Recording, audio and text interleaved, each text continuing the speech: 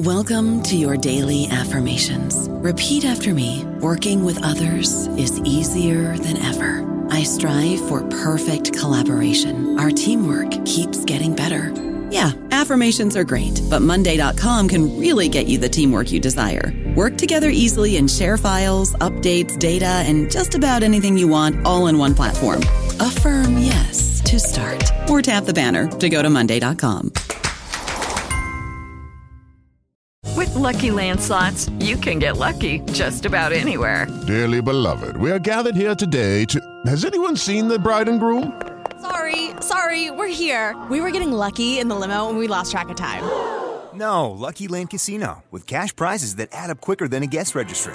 In that case, I pronounce you lucky. Play for free at LuckyLandSlots.com. Daily bonuses are waiting. No purchase necessary. Void where prohibited by law. 18+. Terms and conditions apply. See website for details.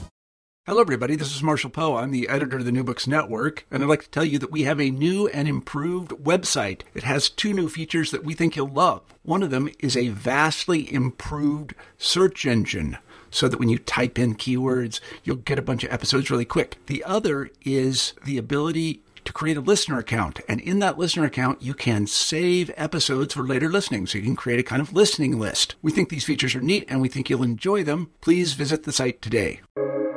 Welcome to the New Books Network.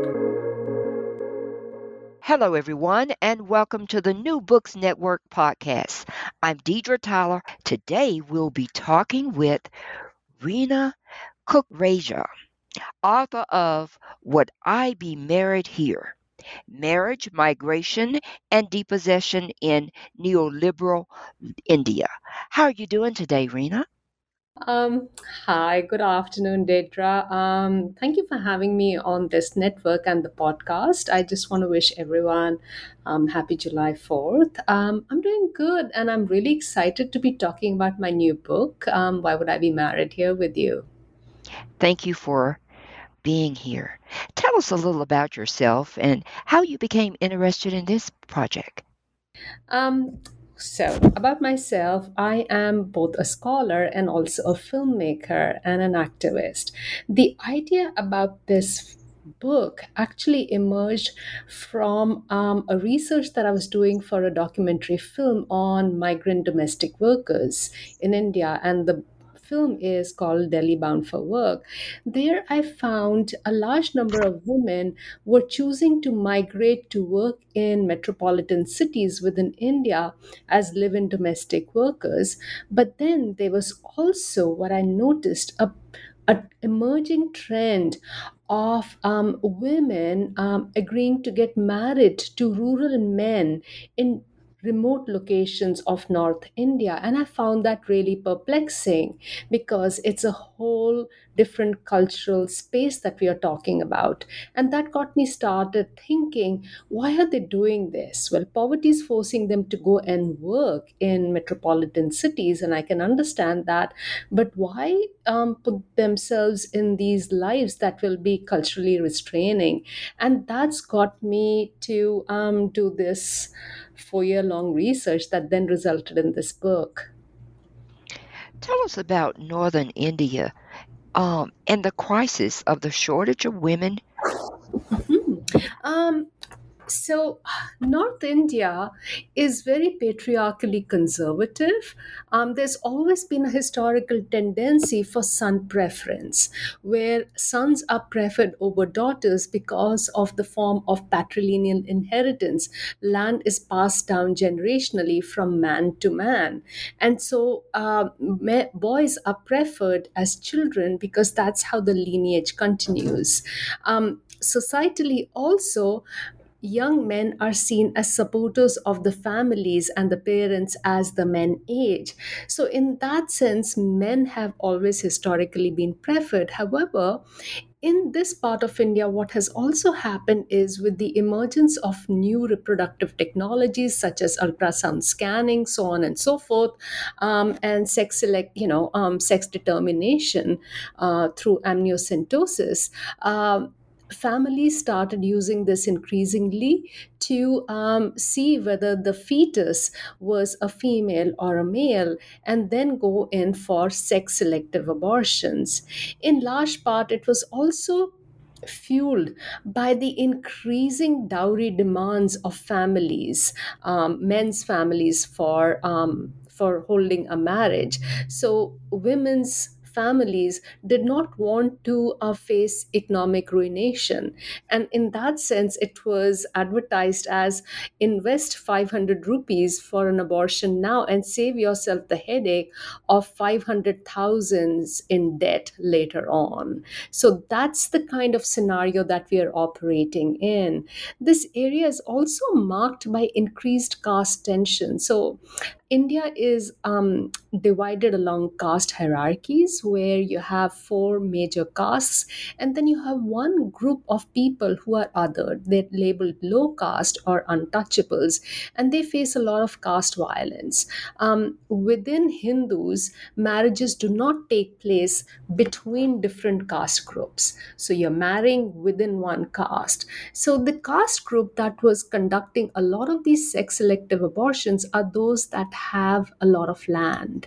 They ended up having not very many women as a consequence, thereby setting off a crisis of what we call bride shortage, or, having men who are of marriageable age but are facing a deficit of brides in their communities. So, this is the backdrop of the shortage of women within North India, and that then results in what I call a kind of new form of gendered violence that is witnessed in India in this contemporary moment. Well, you wrote a lot about the women who were in the cross-regional marriages. What was the common theme that you constantly heard? That's a very good question that you posed. The commonest refrain that I found, and which actually forms the title of the book, is, why would I be married here? If I had a choice, I would not have ended up as a migrant bride. It is poverty that forced me to be married here. So the commonest theme is how poverty emerges as a powerful force that makes women from certain historically socioeconomically marginalized communities in India agree to these forms of new marriage making. And let me just elaborate a bit more on how transgressive this marriage, or what we call the cross region marriage, is. As I mentioned earlier, marriage only takes place within one caste group. It's very much like, the fights that would happen between the Protestants and the Catholics, right? Even in contemporary India, if you marry outside your caste group, there's ostracism of the family, of the community. Sometimes the young couple are hounded and killed by family members in a way to reclaim what they call the family honor. So, this is the backdrop that's operating on one end in North India. On the other hand, we find that low caste communities and Muslim communities are more marginalized than ever before because of neoliberalism and globalization that has accentuated the poverty of people. It's also led to what I discuss in the book, the commoditization of social relations, where dowry that is demanded by the men's families emerges as a way to generate cash for cash poor men's families. So, the men think of their marriage as a way to generate cash that they can use to buy commodities, use dowry as a quick start to business enterprises. So, in that sense, then they are squeezing the young women's families for more and more money. However, what we find is that the women's families, very much like the men's, are impoverished. They're unable to meet the demands of the local men, thereby setting up this kind of gendered, what I call the matrimonial dispossession. And, what I found also was that the women said that we took this choice of marrying the North Indian men because this was the best option available to us. We would not have been able to marry locally. Our families would have been financially ruined. Our siblings would not have been able to eat anything. So, this was a strategic choice for us to get married. And so, you have to understand how patriarchy operates. Women internalize that marriage has to occur, whether it is with this man or, locally, or another man in North India. And so, poverty becomes the biggest oppression. And again, poverty as operationalized by the kind of neoliberal reforms that have happened in India since 1990 that have marginalized certain communities more than the other. Many of the women in your book describe marriage like a prison. Can you explain that to us? Yeah, and that is really unfortunate, the kind of living reality for most of the women who are migrant brides. I just want to make a small note that women traditionally in rural India or in India, very much like elsewhere, face constraints within patriarchal norms of marriage. They find themselves surveilled and governed by female members of their husbands' families. I mean, I'm sure you're all familiar with the stereotype of the controlling mother in law or the scheming sister in law. So, in this case, in the case of the migrant brides, very much like local brides, and I just want to add that I undertook a comparative analysis of local brides versus the migrant brides. And I found that the local brides too faced a lot of surveillance and controls within their own marriages. However, the distinction was very sharp when it came to migrant brides. They faced harsher surveillance because the men and their families had given money to marriage agents, or what we call brokers, to broker marriages with the women from the furthest corners of India. And so the men felt that if these women choose to turn away from the marriage or leave them, then their so called investment, quote unquote, goes bad. That they lose all their money that they have spent in getting this marriage alliance. And so they want to guard this investment by surveilling the women day and night. I had instances where women were locked up in the night in the room with their husbands and let out only in the morning. In one instance, I was staying with one family that had a newly arrived bride. They had two of their dogs sit outside the room, and that was really disturbing. Anytime the women go out to pee or poo or even bathe, they always have a female family member. The breakdown of gender solidarity is also witnessed on the community level, where village women belonging to the men's family also surveil women. So if a woman is trying to actually escape her marriage and catch a bus or go to the main road, she is cornered by the local women and then brought back to the family, and the family is admonished that you're not guarding your women strong enough. So you see all of that operating there. The other way in which this marriage operates like a prison is the inability of the women to go and visit their family members, unlike that of the local women. And the men's families do that for the first 3 or 4 years till the women have the first child. And then they hold the child as ransom to allow the women to go visit their family members alone. The women are able to then visit the family members but come back because the love of their child drives them to reunite with their husbands. And that's when the return of the woman happens, is when that surveillance drops significantly. Till that time, it is quite shackling. It's a carceral regime, and it's very, very claustrophobic and quite disturbing. However, to say that the women are trafficked is erroneous. The women get married out of their own choice. It's just that the way the marriage operates is highly problematic and something that should not be condoned. Now, tell us about the father selling the daughters to agents. Who's more likely to do this? Right. And you know what? I'm so glad you asked this question, because when I started my research, actually, when I started writing my research proposal, I had the belief that poor families were desperate to sell their daughters for the cash that they needed.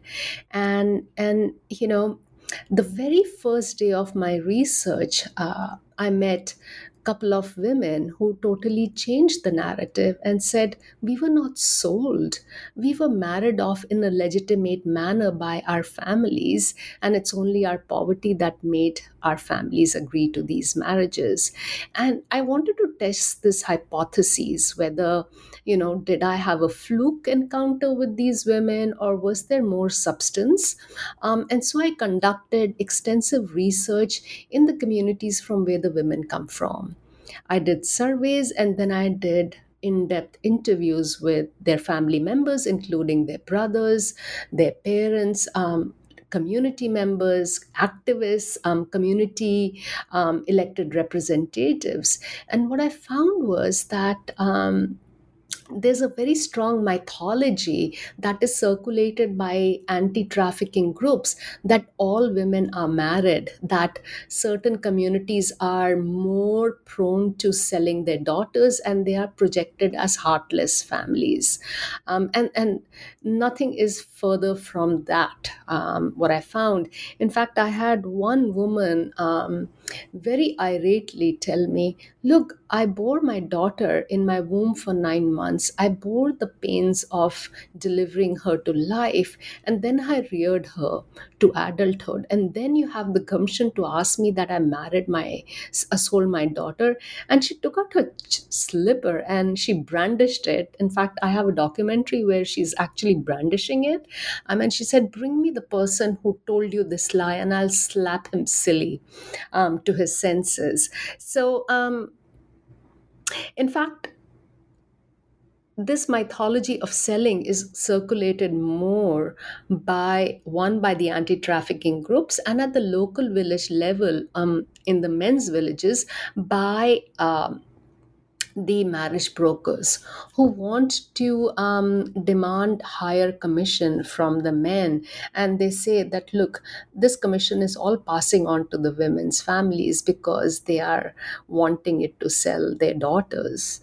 And in fact, marriage agents have told me that the women's families don't sell the daughters. They do that to pocket the high profit. So it's very sad, because it sets off into motion a whole problematic belief that continues in their married life too, where the men's family then treat them as commodities that can be ordered around. They are like then treated as slaves, as bought women.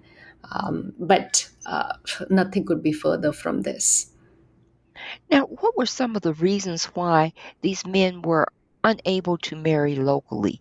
You told us about some of the reasons, but can you go into depth? Right. So, one of the reasons that we discussed at the very outset was the shortage of women in their own communities. And that's linked to caste as well. The men have to marry within their caste group, otherwise they and their family members face caste ostracism or they become social outcasts. And that's one reason why having this shortage of women, because of issues tied to land inheritance, which I deal in detail in one of the chapters, makes them abort female fetuses very problematically. The other reason that I want to talk about is highly prevalent is, historically, this part of India has always had a skewed sex ratio, where men have always been more than women for biological reasons, historical reasons. Earlier on, men who were either termed as social rejects, men who were alcoholics, drug addicts, men who were abusive, of violent temperament, who were considered as unfit husband material, would not have gotten married anyway. But now what's happened is these men have become cash rich. The land is highly valued. What they do is that they are able to sell the land and pay a marriage agent to buy, to locate a bride from the from poor communities in different parts of India. So the men are not able to marry locally because women's families locally reject them on grounds of alcoholism, addiction, old age. There's also a very strong bias operating against men who are not physically able. So, if you are disabled, if you have had polio, which is very highly prevalent in that region, those men are termed as physically unfit.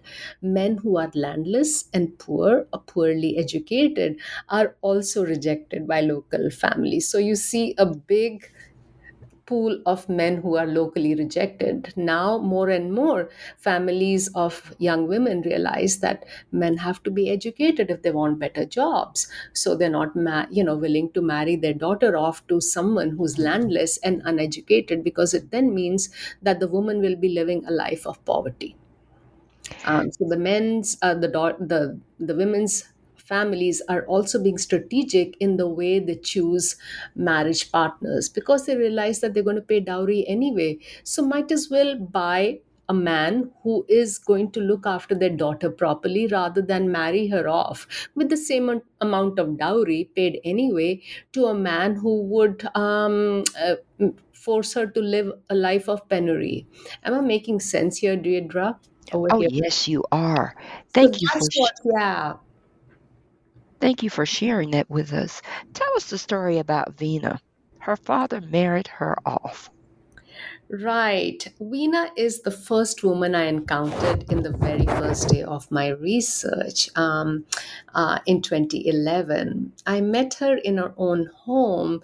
Her husband is a man from Haryana, North India. She is from an adjoining province. She comes from a low caste community. Her family was very, very poor.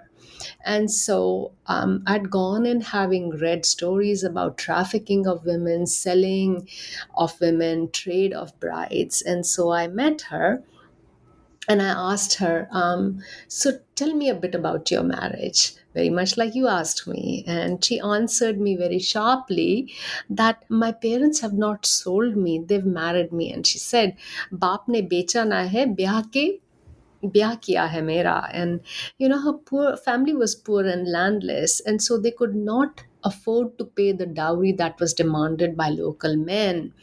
And they wanted her to get married, and that's when another woman who had been married in Haryana and was in a similar cross region marriage approached her family and said, look, there's a man in my village who is looking for a bride, and he's willing to overlook the dowry payment. So it will be a dowry free wedding, all expenses paid. Are you willing to get your daughter married off?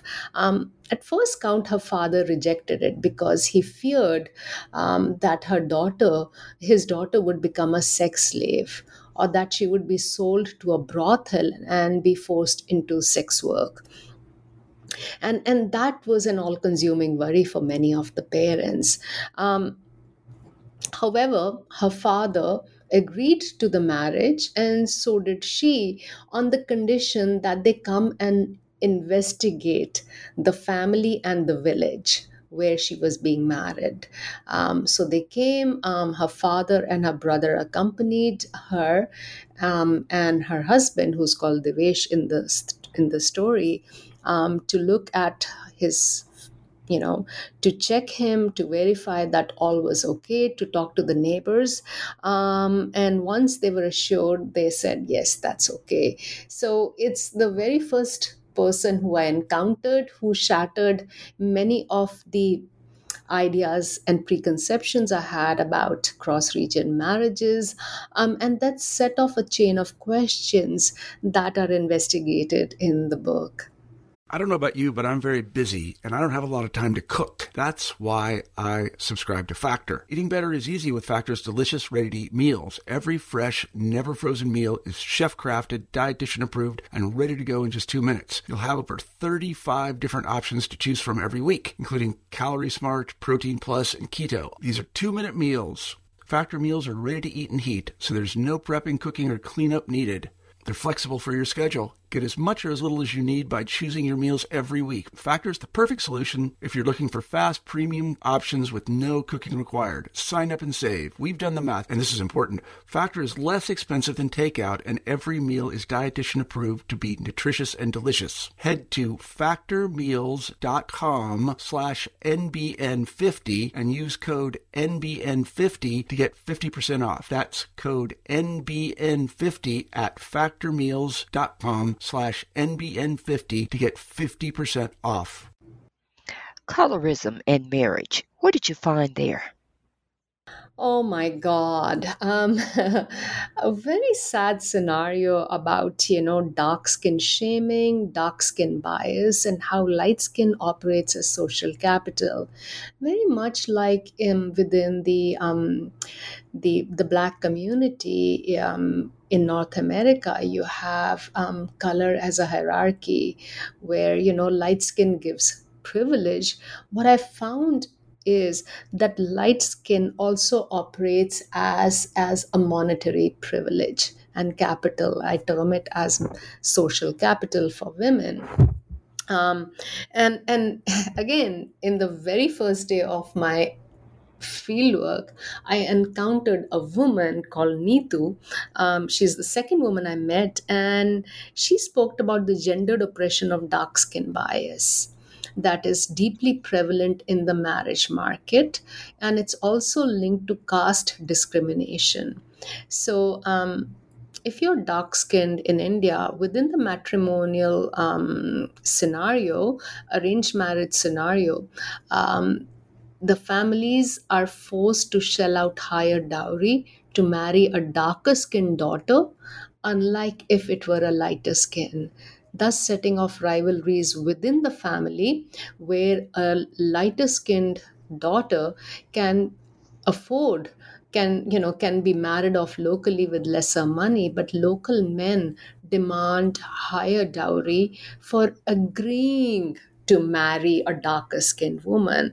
And I have this quote of a woman which still rings in my ears. She says, life is so unfair. My younger sister, slightly less dark than myself, got married near our village, while fate has tossed me here, away from my family, my village, and the open air of my region, just because I was dark complexioned.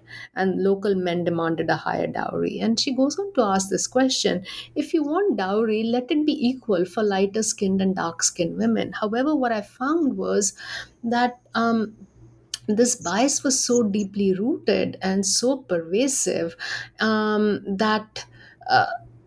That young women, as they came of marriageable age, also started using these cosmetics that are touted as skin lightening. And so, it opened up a can of worms about the cosmetic industry and how it profits from skin whitening products that are sold as to poor women, and with advertisements saying that if you apply this for 15 days you will become more appealing as brides to be to young men and their families. And again, colorism does not end at marriage, because colorism is also, dark skin is linked to low caste status. So even if you're an upper caste woman, if you happen to be dark skinned, you're always called out as a low caste woman. That is another caste burden and caste oppression that is linked to skin tone. So, for instance, my daughter is dark skinned. She faces a lot of othering when she goes back to India. She's always questioned about her caste identity, whereas within my own family, I'm lighter skinned. So you can see how it's setting off tension between mother and daughter. Just because my husband was darker skinned and we ended up having a darker toned daughter, it creates this exclusion for the daughter where she feels she's less worthy and less beautiful. And that is a highly scarring psychological thing for all women. Within the men's families, when these dark skinned women end up as migrant brides, they are ostracized and shunned because their dark skin is attributed to their low caste status. So the women are not allowed to sit equally with other caste women. They have to eat from different plates. They are not allowed to join other community women because they are seen as untouchable. So you see that discrimination, that dark skin bias, how it haunts them, and then haunts their children, very much like what you see the dark skin bias. As I talked about my own daughter, it haunts their children too. They are labeled as low caste, children of low caste women. Along with dark skin bias, there's also this whole ethnocentrism that I witnessed in North India. This whole kind of chauvinism that people in North India are fairer and therefore civilizationally better, and dark skinned people are savages. And of course, all of us here in North America are familiar with this kind of problematic white supremacist discourse that portrayed Africans or people of, black heritage as savages, and that continues even now in India, where anyone who's dark skinned is seen as the savage other. And so these women are seen as civilizationally lesser, as savages, and that's what I call the ethno chauvinism, the violence of ethno chauvinism that merges with dark skin bias to constrain life opportunities for women. Tell us the story of the video and the dark skinned grandchildren. Right. Okay. So, I was doing my research and writing the book. And then one day I just Googled, I was writing my book, my article on colorism. And I came across this YouTube video that is sung by a very popular Haryanavi singer. And it's got millions of hits on the YouTube song. It goes on to describe the travails of a family, a Haryanavi family that brings in a bride from a remote part of India who's dark skinned. She and her family are caricatured as uncouth savages who don't know how to dress properly, who don't know how to eat. In fact, the video details really repugnant images of, the girls' families, the way they are eating, their manners. And then it has a paragraph in a song which talks about how it laments actually that the grandfather is unable to recognize his own grandchildren born of this union because they are so dark skinned. And the grandfather is shown in the video sitting with his hands held to his forehead and crying, what kind of a fate have I and my community been served by this marriage where even my grandchildren emerge as civilizationally less purer than what I am. So you see that kind of civilizational discourse witnessed in that song, and that whole othering, caste and skin othering, that is so closely linked to ethnic othering in that. And it's not uncommon to witness this in in the local communities where I interviewed the women and their families, I found this kind of a bias operating amongst even young kids. Racism is internalized. Race ideology is internalized by children as they see their own parents exhibit this prejudice. So we had name calling done in playfields, in schools, where the children were bullied and pushed around and were called out as darkies. Very pejorative terms that were very problematic were used against them. And that's what the video documents, but from the side of the family that has to deal with this issue. And I say this in an ironic way, of course. Live reality. Women in these regions of India, they have to get married. Explain that. Right. So, when I talk about lived reality, I want you to understand. People often ask me this question: why did these poor women choose for this kind of a marriage that would damn them in many ways? For all their lives, but also damn their children. And I often explain that I ask this question the women themselves. We have to understand that patriarchy operates as a very strong force in all our lives. It governs expectations about how women should behave. Families are forced to control female sexuality, especially as women come of age. It's also linked to caste. Caste hierarchies operate through marriage. So there's societal pressure on families of marriageable age women, that they get their female wards, and I say that within quotes, married off sooner than later.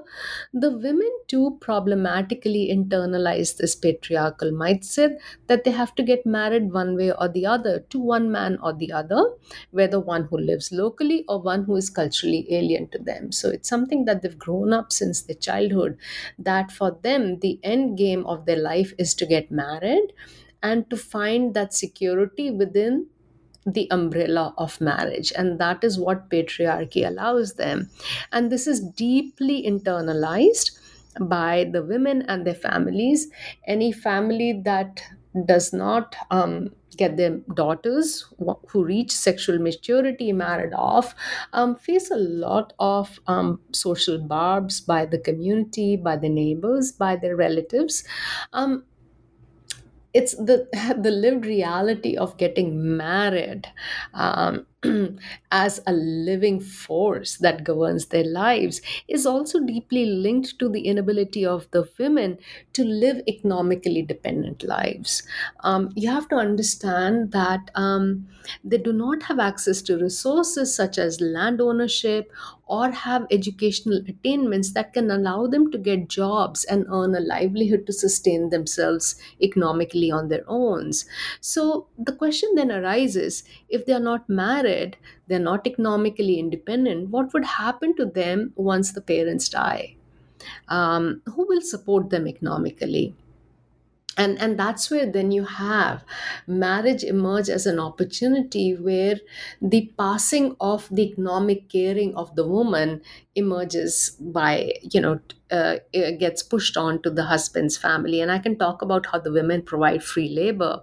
There's also the worry that if the women are not married, they might fall prey to sexual advances of local men, thus leading to dishonor and stigma for the family.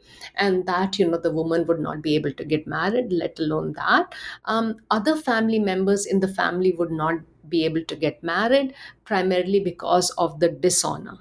So all these pressures conjoin to create a kind of constriction on both the women and their families to find suitors for them as soon as women hit 17 or 18 years of age. And of course, I'm talking of rural areas here more than urban areas.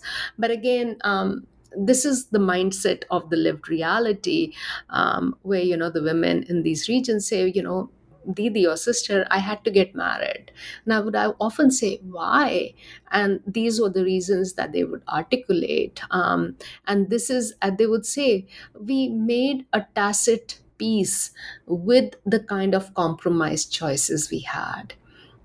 And this is another lived reality I talk about, of making peace with patriarchal constraints, making peace with the kind of constrictions they face in their lives because of globalization, because of caste othering, increased commoditization of social relations through dowry demands, and also the kind of dispossessions they face because of Islamophobia. Many of the women are Muslims, or they are from the low caste communities. So all of these then work as key forces. The other interesting thing, as a side note, is that women make peace with it in another way by saying that this was my fate. This is my kismet or fate. This is what was meant to be. And I have to live this life. Maybe in another life, it would be different, but right now, this is what it is. And, for a person like me, I find it really difficult. But we have to understand that they are exercising what I call in my book compromised agency. They are exercising agency by choosing strategically to go for these marriages. They're going with their eyes wide open about the kind of oppressions and abuse they will suffer. And that could be avoided if the state gave free education for women, or offered more opportunities, or if the women were able to live economically independent lives, or if dowry did not operate as a living force in marriages. So this is the harsh lived reality, and the sadness is that the women recognize it but exercise their agency, however compromised it is.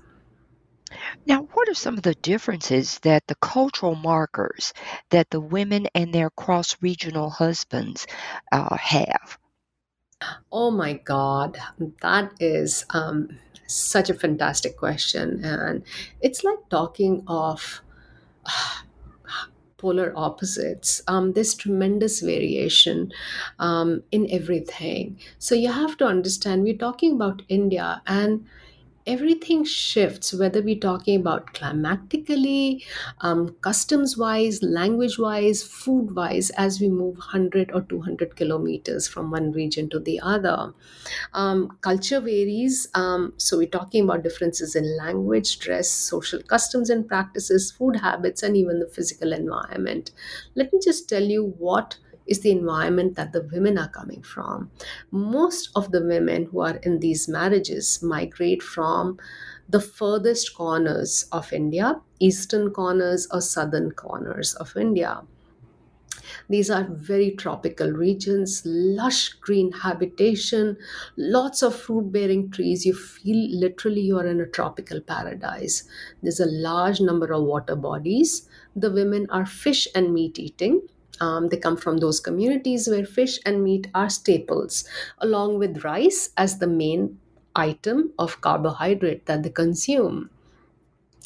The women's communities are also not culturally oppressive. So the women have a lot of freedom of movement within their families, within the community. There are a lot of women who are working and do not have the kind of constraints that they would experience in another community. So the language is also very different. Come, let's discuss the men's side, the cultural variation. The men, the North Indian community, are culturally very conservative. They are very patriarchally conservative and regressive as far as gender identity is concerned. The women in their communities are not allowed to move around unless there is a male presence. The women have to veil themselves. Totally not so in the women's own communities. So, that's the biggest thing that the women find, that they have to put a veil over themselves, and they say we can't even walk, and it's like a kind of a prison that we are faced in. The languages are very different, and that is the biggest first and the biggest and the first shock that they encounter. They're not able to communicate to the men and their families. They're not able to express their needs or desires.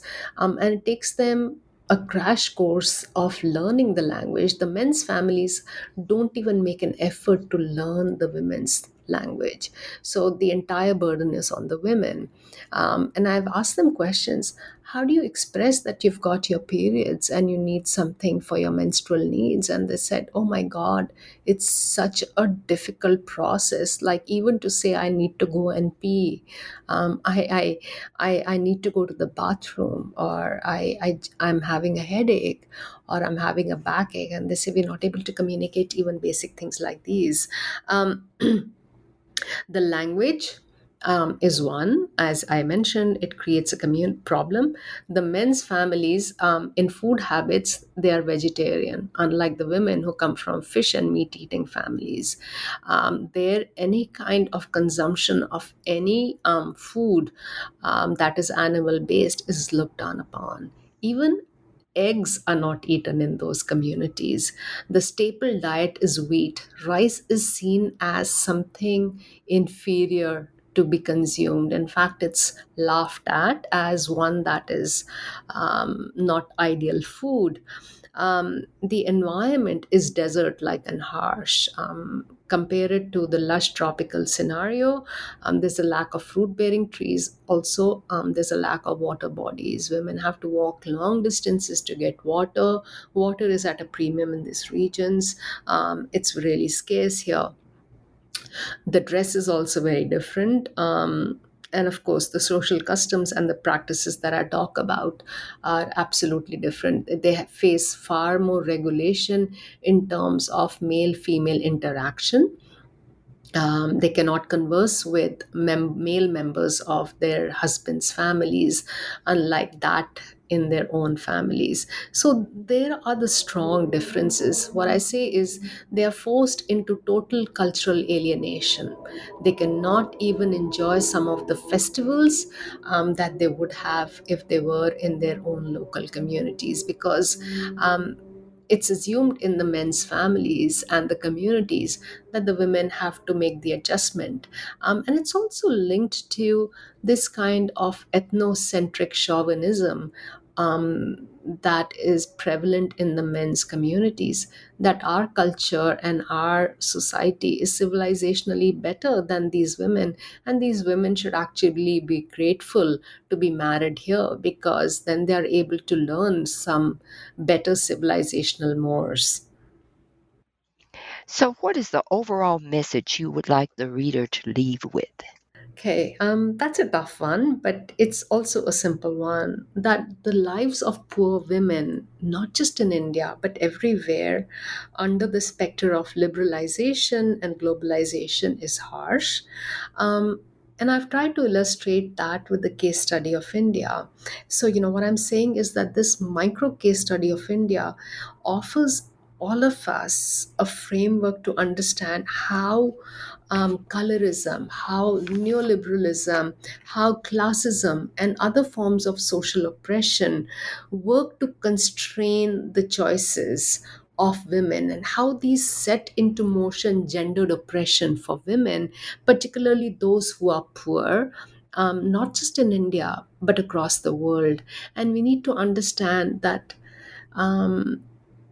women are trying to make peace with the worst options that they are set up with against their choice. And we need to understand that they are trying to exercise agency, and we have to respect them and not see them as poor, mute victims. Well, I've taken up enough of your time. Can you tell us what next project you'll be working on? Well, thank you for giving me so much time. So, there are two projects that I'm working on. One is, of course, I'm looking at the children of these marriages, understanding how they are treated by the family members, by the community. given the kind of oppressions and othering that these women face. The other project that I'm doing, which is currently underway right now, is about undocumented male migrants in Europe. I'm looking at how does racism and illegality work to create exploitative scenarios for South Asian men, particularly from India, Pakistan, and Bangladesh. So these are the two projects. One is a direct outcome of what I've discussed right now, and the other one is also emerging out of my earlier work in India, where I saw a lot of men migrating to Europe and to the Middle East to work there despite being undocumented or illegal. Well, thank you for being on the show, and we look forward to those projects. Thank you so much for having me here today. I really appreciate it.